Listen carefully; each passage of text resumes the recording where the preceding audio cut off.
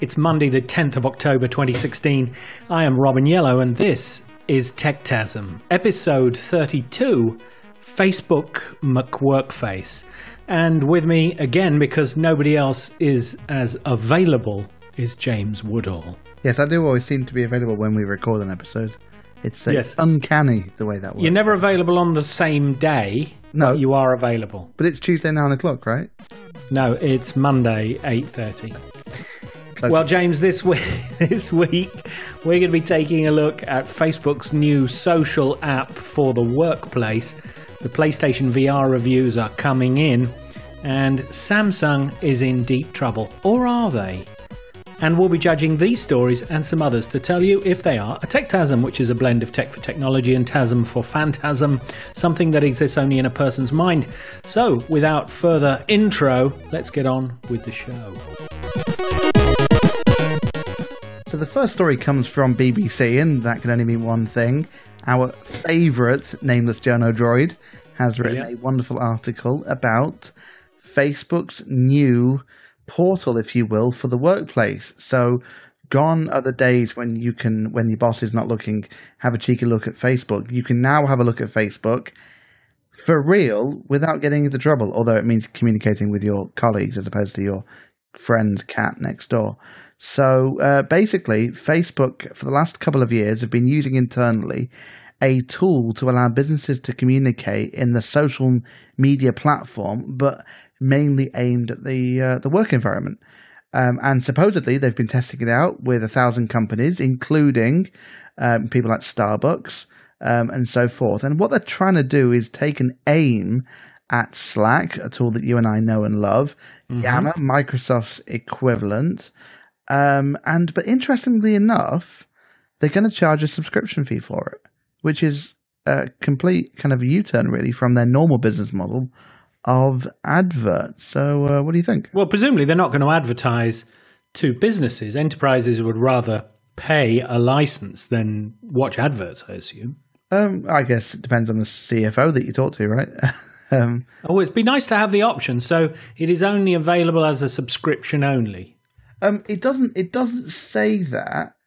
It says Workplace is Facebook's first service to charge a subscription fee, but it doesn't say the only way to access it is via subscription fee, because of course Slack has a very popular free model, which is of course slightly limited, but it's good enough for tiny teams.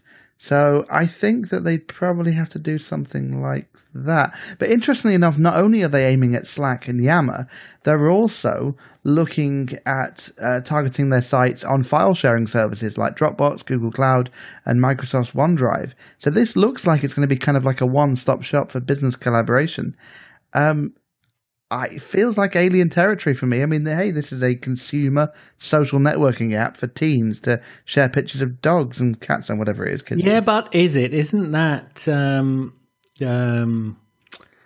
that space has been filled now for teens with Snapchat and Instagram? I don't think many of them use Facebook. I think they see Facebook as antiquated as email. It's more for your oldies, isn't it, Facebook? I don't know. Not really talking to kids or having any at all of my own that I engage with. I've got no idea. You've got kids. What do they do? I do, and none of them use Facebook. Really? Okay. So I think it's a bit like everybody has a Facebook account because you can't get rid of it because that's where everybody is, but nobody is there, if you see what I mean. Yeah, okay. So Facebook Messenger is a good place of looking up friends because they're likely to have a Facebook account. But again, you wouldn't use it for anything else, or you would only use it for those friends that have got Facebook Messenger. Okay, so Facebook now has, though, over 1 billion active daily users. So if people aren't using Facebook, what does that's a big number, right? I mean, yeah, no, it is. And I think everybody has a brief love affair with Facebook and then moves on to something else. It's where you stick and where you end up, where you stay. Now, Facebook's figures are very impressive. 1/4 of the world's population use it once per month, something ludicrous like that. They're ideally placed with, of course, their knowledge of how to make a social network stick. They're ideally placed to make this work, and the competition is quite weak. I think Slack, beautiful as it is a different proposition to Facebook. and Yammer is, quite frankly, awful. Yeah, and to be fair, I mean, SharePoint is just atrocious. So, look, I love Microsoft. Yeah, but SharePoint's not really a social network, is it? No, but it's got task lists, it's got discussion boards. I mean, it's got all the things that I'm looking at on the screenshot that Nameless Journo Droid has kindly posted onto the article. So, no, you're looking effectively at groups, you're looking members of groups, you're looking at IM, contacts, presence detection, you're looking for sophisticated notifications about new content, you're looking to drive the appropriate content based on your interest and your knowledge. All things which Facebook are world leaders at are encapsulated within the tool. If you look at a tool, let's just take the Microsoft one, Yammer, in comparison. It has all those features, but just doesn't do them very well. It's not very compelling. It's not very familiar because there is no consumer version for people to love. The thing about Facebook for work, the workplace platform, as they're calling it, is that it will have some familiarity. Everybody has used it, and therefore it'll feel more of a familiar place to go. And I think that's perhaps the difference. Not only that I think Facebook will absolutely hit it out of the park in terms of functionality, but it's that familiarity. Yeah, I can completely agree. I mean, there's an interesting trend at the moment with the old guard being replaced by the new companies, because certainly take user experience, for example, no one cared about that 10 years ago. And what happened, I think the iPhone helped change that. When people looked at their enterprise smartphones and they had iPhones, and they thought, well, I'd rather have an iPhone. Whereas before that, people had feature phones and smartphones for business. Therefore, there was no comparison. I think workplace collaboration apps, I mean, Slack, for example, is a beautiful product. It's friendly, it's easy to use. There have been products like Slack before. And it doesn't really do anything new as such. It's just really nice to use. Slack is more real time. I think that the Facebook Workplace will fulfill a role that Slack struggles with, which is to be a sort of knowledge-based knowledge repository. It is very action oriented. It's got a channels channels design, which is excellent, but you've got to know where the channel is and you've got to be invited into it. Facebook perhaps is a little bit more open to all. There's a wonderful tool called Jive, which actually traditionally has been a leader in this space for enterprise social, and it's absolutely excellent in the way that it, for example, caters for projects, people who want to run projects. It's got some tools specifically for those, and for things like community of practice, for identifying individuals who may, for cross-pollinating, I suppose you might call it, looking at what you're interested in and making suggestions in other areas of the site that you could be sucked into, features for which Yammer is completely devoid of. And I just wonder, actually, if you look, I'm not surprised that Facebook have done this because, of course, recently Microsoft paid, how many unicorns was it for LinkedIn?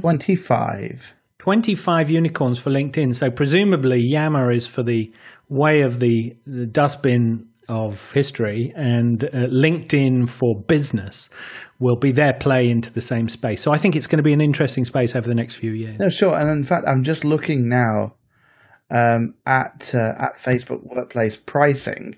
It is every user has to pay for it. There is no free product. Of course, there's a free trial. I think the pricing is really attractive. Actually, I'm looking at this for my own business. It's $3 for a month up to 1,000 users, $2 for up to 10,000 users, and $1 over that, over 10,000 users. Compare that to Slack. I know we're saying it's not comparative to Slack, but it will certainly do a lot that Slack does. Slack, I think, is about $10 a user. So that's really interesting.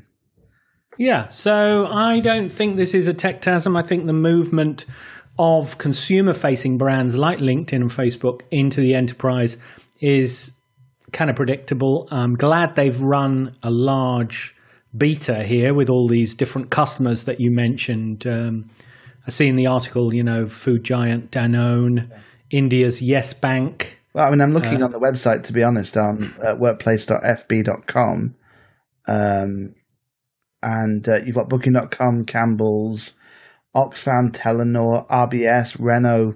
There's some pretty big players that are using this particular service. So I think this is not a techtasm. It's clearly a real thing, and I guess I look forward to seeing what happens on this front. Do you know, it's just as a final word before we move on, I would say that, for example, Google Apps for Work, the Google offering has got Google Plus as the social network, which is thrown in. It's not very good. I mean, I quite like it, but it isn't very good. Oh, so you're the user.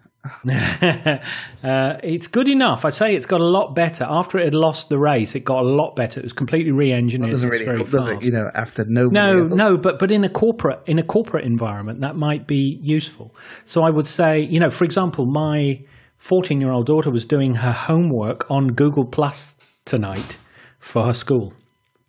The teacher had set up a Google Plus group, and the students were entering their homework into the Google Plus group. So, there perhaps is a few tricks left in the old dog.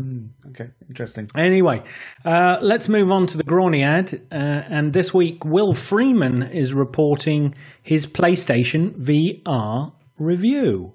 Now, the Sony headset, James, if you remember, costs £349. That's not cheap, but it's much cheaper than the offerings from its counterparts in the premium space, the Oculus Rift and the HTC Vive. But what Will says in this article is that perhaps its greatest strength is that it runs on a standard PlayStation 4. Now, you do need to buy a camera as well, but that's 30 quid, 50 quid. Crucially, there's no need for a desktop computer or extra graphic cards or anything complex like that. And setup is very simple. The whole procedure takes a few minutes. You just plug in a USB and put it the right way up, and off you go. Now, Will, the author here, has played a few of the impressive launch titles, as he describes them, and he says it's apparent that the hardware doesn't provide anywhere near the resolution seen on the Rift or the Vive, but this sacrifice in fidelity does allow for something very important to a VR experience. Can you guess what that is, James? I'm going to say, look, the frame rate is a really crucial thing. It's frame rate. Yeah, that's it. It's the frame rate. And why is frame rate important? Well, because I guess you're moving around, right? You're going to get motion sickness if what you're seeing doesn't quite match up with what you're feeling. I'm guessing. I heard, was it Palmer Luckey was going on about how they needed to get 90 frames a second on the Rift for that, so I'm guessing... You're right. Of course you're right. This is your area of expertise. I would expect nothing else from you. But this frame rate is the thing that gives the game its smoothness and fluidity even at speed, and that prevents motion sickness. So what he said, he played in sessions of up to 45 minutes long and didn't experience motion sickness. Now, he thinks it's the most pleasant VR experience yet available. James, other than the motion sickness issue, what are the other problems that you have with VR? Well, one of the problems, which I don't think these guys address, is the cable that drags behind you. You're always going to be tethered to that thing. I think one of the other problems, of course, is, and I think the Vive does this really well, though, is you're not really fully aware of your surroundings, so you might bump into something.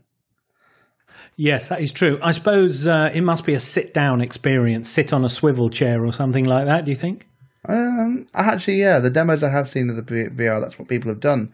But certainly the Vive and the Rift, people have been jumping up and down and whatever, but with this, of course, massive cable that hangs out the back. I wonder how big the cable is. He describes it as a USB cable. Is it going to be a big, thick cable? What's the limit to a USB cable? I didn't think it was that big. But it must be. Well, maybe it's got a USB plug on it, but it's a special proprietary. Probably. No, it can't be, because they're just USB plugs, aren't they, on the front of the PlayStation 4? Well, actually, in my office, we've got an Ethernet cable that translates itself to HDMI, because Ethernet travels further than HDMI. How weird is that? So who knows? You're right. Maybe it's a special plug that does in fact go to USB. Well, it's not a parallel cable. It is serial. So in theory, it should have a good range, shouldn't it? I suppose so. But hey, look, it's really interesting about the PS4. What I think the pricing is interesting, and only Sony could have done this, and that's because for the Rift to work, you have to have a really good PC, so you'll pay for two things.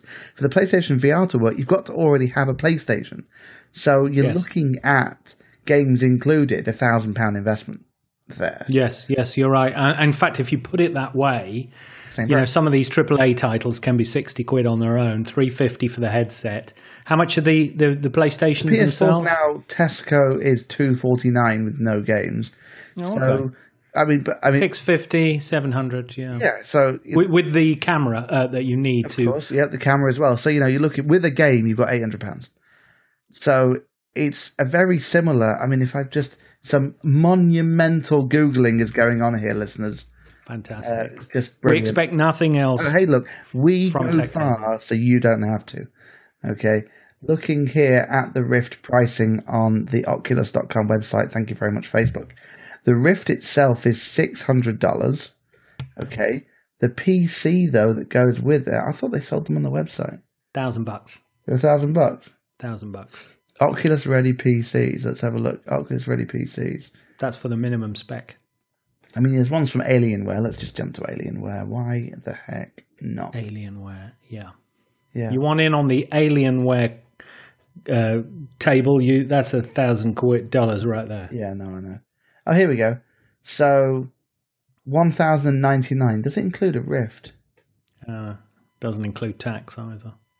No, it won't include a Rift. No, it won't. That's really weird. Also, yeah, but the Rift has there's a headset and hand controllers as well. So what do you do on the PlayStation VR for your hand controller? Just use the regular DualShock? Yeah, I'm guessing so. I mean, that would make sense. Hey, they've got a controller, so... They do have a wand called a Move controller, and presumably if you have a couple of those, then you've got both your hands in the virtual space. And you will have already had a camera for that if you've got one of them, so... hey, look! I mean, come on, we're just worrying about the small stuff here.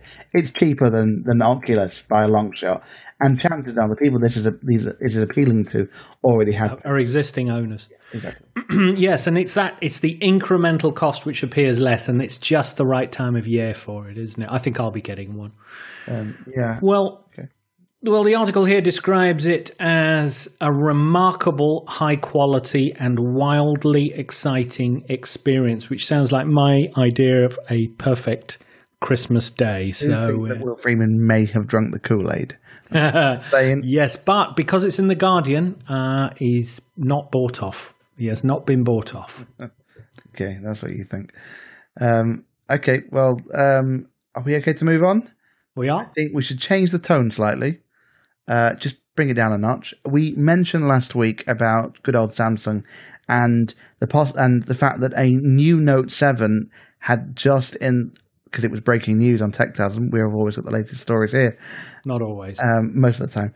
And this story doesn't seem to have gone away. In fact, Tim Hardwick in Mac Rumors has mentioned that there have been a couple more Samsung Note 7s that have blown up. A man in Kentucky reported it was, and I quote, vomiting black. Ooh. And that doesn't sound particularly pleasant. Another lady woke up and her nightstand was on fire. That's not a pleasant experience, I imagine. Oh, that's horrible. So she went to bed and was woken by the fizzing sound of an exploding phone. Yep. The phone just burst into flames while on the nightstand, and I woke up in complete panic. I imagine I would probably do the same. So an interesting update as of this morning, Samsung's official statement is that they have, and I quote, they are temporarily adjusting the Galaxy Note 7 production schedule in order to take further steps to ensure quality and safety matters. Okay, so basically they've halted production of the Note 7, but I mean, I was reading and talking to somebody about why. I think it may have been you actually last week over dinner, discussing how they made the battery too big for the phone, and when it expands, it blows up. Yes, the hole inside the phone where the battery goes is slightly too small, so it doesn't allow. So when the battery is expanding as it naturally does in its sort of charging and discharging cycle, it kind of puts pressure on the plastic case of the battery itself, which then causes pressures within the battery and can create this feedback loop, which makes it catch fire. Oh dear. Well, on the same story. Not only have we got the Mac Rumors story, and of course, hey, Mac Rumors, where else would it be? There's a bit of gloating, I think, going on there. I'm sure Tim Cook and his friends at Apple are having a party at the moment. Forbes, though, have also written, though, that despite, and this is Palmy Olson, despite the fact of the crisis in the Galaxy Note 7, Samsung shares are actually climbing. Now, for most other companies, if they have a disastrous product launch, generally speaking, investors would be running for the hills. But in this case, they've actually, in the last month alone, they've gone up 15%. That's a big number. Samsung is not just a consumer electronics company. They manufacture components. They build ships. They've got they're a pretty damn big business. Of course, I'm sure everybody listening, every person singular listening has got Samsung TV, so they're everywhere. And the reason for that is because there's actually a large US hedge fund that have actually been pushing and buying up a lot of Samsung stock. Yes. To try and push the company to restructure. They want to float part of Samsung, mainly the consumer electronics division, on the Nasdaq. Well, this kind of pressure, of course, isn't unprecedented. Carl Icahn in 2013 pushed very hard for Apple to do a share buyback. Yeah. And, presumably there was some kind of veiled threat or corporate, share buyout implicit in that as well. So, I think it's a bit, the vultures are circling. They see weakness, structural weakness, and also financial weakness in the way that Samsung has far too much cash, $69 billion on its balance sheet. And they want to kick it while it's weak, as they do. Yeah, the thing is, though, this kind of thing is not really normal for the Asian markets. In the US, they're a bit more kind of, a bit more aggressive with this type of thing. The East Asian market is, I think, quite gentle in the way they go about doing their business. Certainly on the Japanese are, I imagine, and maybe I'm just making sweeping statements here. I apologize for all of our South Korean listeners. But I don't know. It's interesting. Investors clearly like what is going on because this hedge fund only owns 0.6% of Samsung, but their actions are able to change the shape of the stock. So something's going on. Something I certainly don't understand. Me neither. I think that Samsung are going to go through a change. They're clearly too big a creature to go down because of one PR disaster, which is what the Note 7 has. In fact, the number 7 has had for them. So I don't think that's going to happen. But it could result in either a massive payout. Yes. In terms of, they just need a couple of injuries and a class lawsuit and they're into big money. Let alone the reputational impact, but also the impact on the rest of the range. If they get if this goes on much longer, they'll get a reputation as being the burnout brand, and people will stop buying them in droves, especially in the US market, where there are credible alternatives. The iPhone, obviously, being a phone which is ironically made in China. Yes. But again, being something which has got an American design on it, similarly the Pixel phone, an American design. Yeah. So, Americans are notoriously jingoistic when it comes to this sort of thing. So I could see it being, a 5-year journey for them over there. But let's take a look at this opportunity from the American VCs to fix the company. That's an opportunity for them as well to pivot into something else because they do make fantastic phones. But there's a couple of points there from what you said. The ironic thing about the iPhone is it contains a lot of Samsung components. I think in some cases there are Samsung batteries in there as well, but hey, that's a conversation for another day. The difference though with Samsung though is they may be a public company, but they actually have a massive shareholder, a chap called Mr. Lee, who owns a huge percentage of Samsung. It's effectively his company, which is actually, that's not normal for a US company. Now, no. Apple, because they've been around and of course Steve Jobs famously sold all of his shares back in 1985 when he was removed from the company. And Bill Gates doesn't own that much of Microsoft anymore. The big US tech giants are generally quite well distributed in terms of their ownership. So I think that it'd be quite strange for this one person, who can effectively block anything that the Americans want to do, right? Because, well, he's got I don't know if he's got a majority, but a large percentage of the shares. So I think nobody really knows what's going to happen with this story because it's probably never happened before. Well, Samsung are going down. I think that's a tech-tasm. They're not going down. No, of course. I think it will be forgotten about. Immediately. Almost every time there's a new iPhone or cycle with a new iPhone, there's something that people don't like about the iPhone. And it's big news for a week and then everyone forgets about it. This one is just a bit more explosive. See, I should be in journalism. I should be on the BBC when they have all those terrible puns. Anyway, look. We've talked this one to death. You're right, Samsung is riding high still. Well, talking of things people don't like, Theresa May doesn't like Apple Watches in her cabinet meetings. Tom Mendelsohn in Ars Technica reported the Apple Watch has been banned from UK cabinet meetings over Russian hacker fears.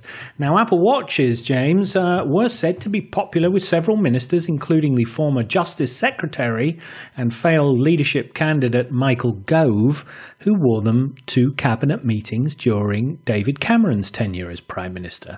However, under Theresa May, the former Home Secretary, who repeatedly pushed for Britain's spies to have greater powers, irony upon irony, the devices have been summarily removed amid fears that Russian security services could use them to listen in on government business. Is this possible, James? Well, interestingly enough, do you remember when Mark Zuckerberg had a picture of himself in his office with a bit of tape over his webcam? Yes, that's right.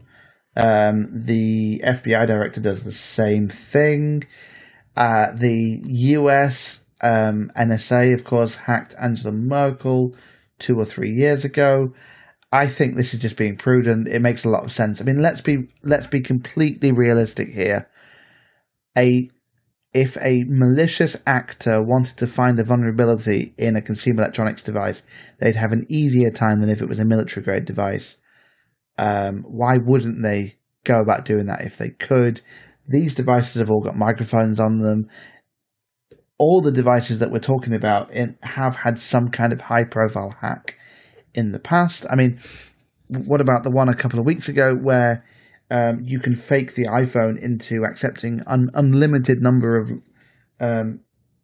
PIN code attempts, so you can effectively guess the 4-digit PIN code by literally doing a hardware hack. By shorting out a particular PIN, you were able to reset the memory in a certain place. Brilliant. If I don't mean to kind of demean, but if some kid can figure that out, the Russians have got some very, very talented hackers out there. They'll find a way. I think Theresa May is doing the right thing. Well, we've all got talented hackers, and I'll tell you who isn't a talented user, Michael Gove. The Telegraph actually reported that when Gove was chief whip, he accidentally played a few bars of a Beyonce song while surreptitiously checking his emails. Naughty boy. Oh dear. Okay, well, Dave Lee. Actually, this is BBC with a named journalist. Well done, Dave. We've heard Dave Lee, North American technology reporter. We like Dave. We've certainly heard from him before. Oculus. Now, we spoke about them in a few articles previously. There was a very interesting presentation from Facebook a couple of days ago where Mark Zuckerberg unveiled some new things in their Oculus device. But before I move on to that, interestingly enough, the founder of Oculus, Palmer Luckey, who in some circles is known as the father of virtual reality, or certainly modern virtual reality, was not present. Now, that could be one of two things. The first is he publicly announced that he funded a pro-Donald Trump campaign super PAC. Okay, interesting. We've all got our own political views. But that, of course, didn't go down too well. And the second is, and I quote from technology analyst Ben Woods, the company has moved on from someone jumping on stage in flip-flops and Hawaiian shirts saying crazy stuff. It has to be professionalized if this is to be a cornerstone of Facebook's future. Ooh. How very interesting. So goodbye, Palmer Luckey. I mean, hey, look, the guy did a good thing, but maybe it is time that Facebook stepped in. I mean, they did pay, was it $3 billion for Oculus? I mean, they've probably spent that just bringing the damn thing to market. But onto what they actually announced. There's a really good video on Mark Zuckerberg's Facebook timeline, which you should watch. I know you don't use Facebook, but I suggest you do, where basically he hosts a meeting in virtual space with two colleagues who aren't in the room, and then he takes the meeting to his office and then to his home, to a 360 view of his home with his dog. He then, using Facebook Messenger inside the VR experience, calls his wife and then takes a selfie of himself as an avatar. He jokingly said he looks like a much younger Justin Timberlake. His wife on Facebook Messenger and his dog all in the same photo. It was an amazing demo. You should watch it. What do you think? Well, I think it was an amazing demo, just like in fact, it was $2 billion they paid for Oculus VR. He definitely has got a nose for a good deal. And, the wireless headset, truly impressive. Did we actually see inside the wireless headset, or was that just a kind of working model? I mean, they said it's not ready yet. I mean, Mark Zuckerberg made it kind of perfectly apparent that this is what's coming. It's still early, so I don't want to get your hopes up too much, was what he said. So okay, so the great demo aside, the problem still with the Oculus system is the great big wire, the need to be tethered to a laptop, and the fact that, have they released the controllers yet? I don't even think they've released the December. Oh, okay, right. So they're close. The wireless, for me, the wireless headset was the interesting thing. There is a thing, James, called ultra wideband. Have you come across this? I have, but I'm thinking Bluetooth, and I'm probably wrong there, aren't I? Well, no, it's not too far off. Ultra wideband is a technology which uses very high frequency. The higher the frequency, the shorter the range, effectively. But lots and lots of channels all next to each other, all bonded together. Bottom line, it can give you a gigabit at a couple of meters. So it can give you incredible bandwidth over a short distance by using multiple channels, beamforming, and very high frequencies. And this technology has the possibility to bring extreme low latency, very high quality video imagery wirelessly into your head. Now, obviously, what we have nobody's worked out is how you do this at sort of super low power, but it is something that's been around for a few years in theory, and it could be that this wireless version he showed off used something like that. So at first when I saw that, I thought, yeah, whatever. And then I thought, well, hold on a minute. I'm not sure this is a techtasm. Maybe they know something we don't, or they've acquired some company or developed some technology to transmit a very large amount of data at incredibly low latency into a headset. Because you had a look at the HoloLens today, and that's quite an impressive piece of equipment for what it actually does, considering how long its battery life is. I was actually really impressed with the HoloLens. I mean, look, it clearly has some kinks that need to work out. I mean, what I really like about the HoloLens, I think the best thing about it is you can run standard Windows applications in it without any change. So from a business development perspective, brilliant. Love it. Fantastic. I want more. The one thing I will say, though, about the HoloLens is it's not quite finished yet. It's clearly not a finished product. So it's difficult to have a judgment for it, and maybe that's why people like Mark Zuckerberg give you a demo and say it's not quite ready yet. So, So I'm not sure what the techtasm is, other than they've professionalized up the demo a little bit and did something quite impressive. I mean, it's easy to turn, a virtual reality into something quite impressive looking to an audience zealots. So I'm not sure what the techtasm is here, James. Well, I don't think there's a techtasm as such. But if we reference the PlayStation VR story when we said Oculus is really expensive, Facebook is being the daddy here and fathering this product to turn it into a real thing. Palmer Luckey did an amazing job of getting it off the ground and showing the world. Because if it wasn't for him, right, Facebook wouldn't even be building a VR headset. Yes. Perhaps. I mean, well, who knows what, But I think what this shows is Facebook is taking it seriously. They have to bring the price down. So when we start talking about this next year, the VR and Oculus will be the same price, and they'll be focused on features, not cost. So, well, I'll tell you what, I'll get the PlayStation VR, you buy the Oculus, and we'll compare notes. Okay. Deal.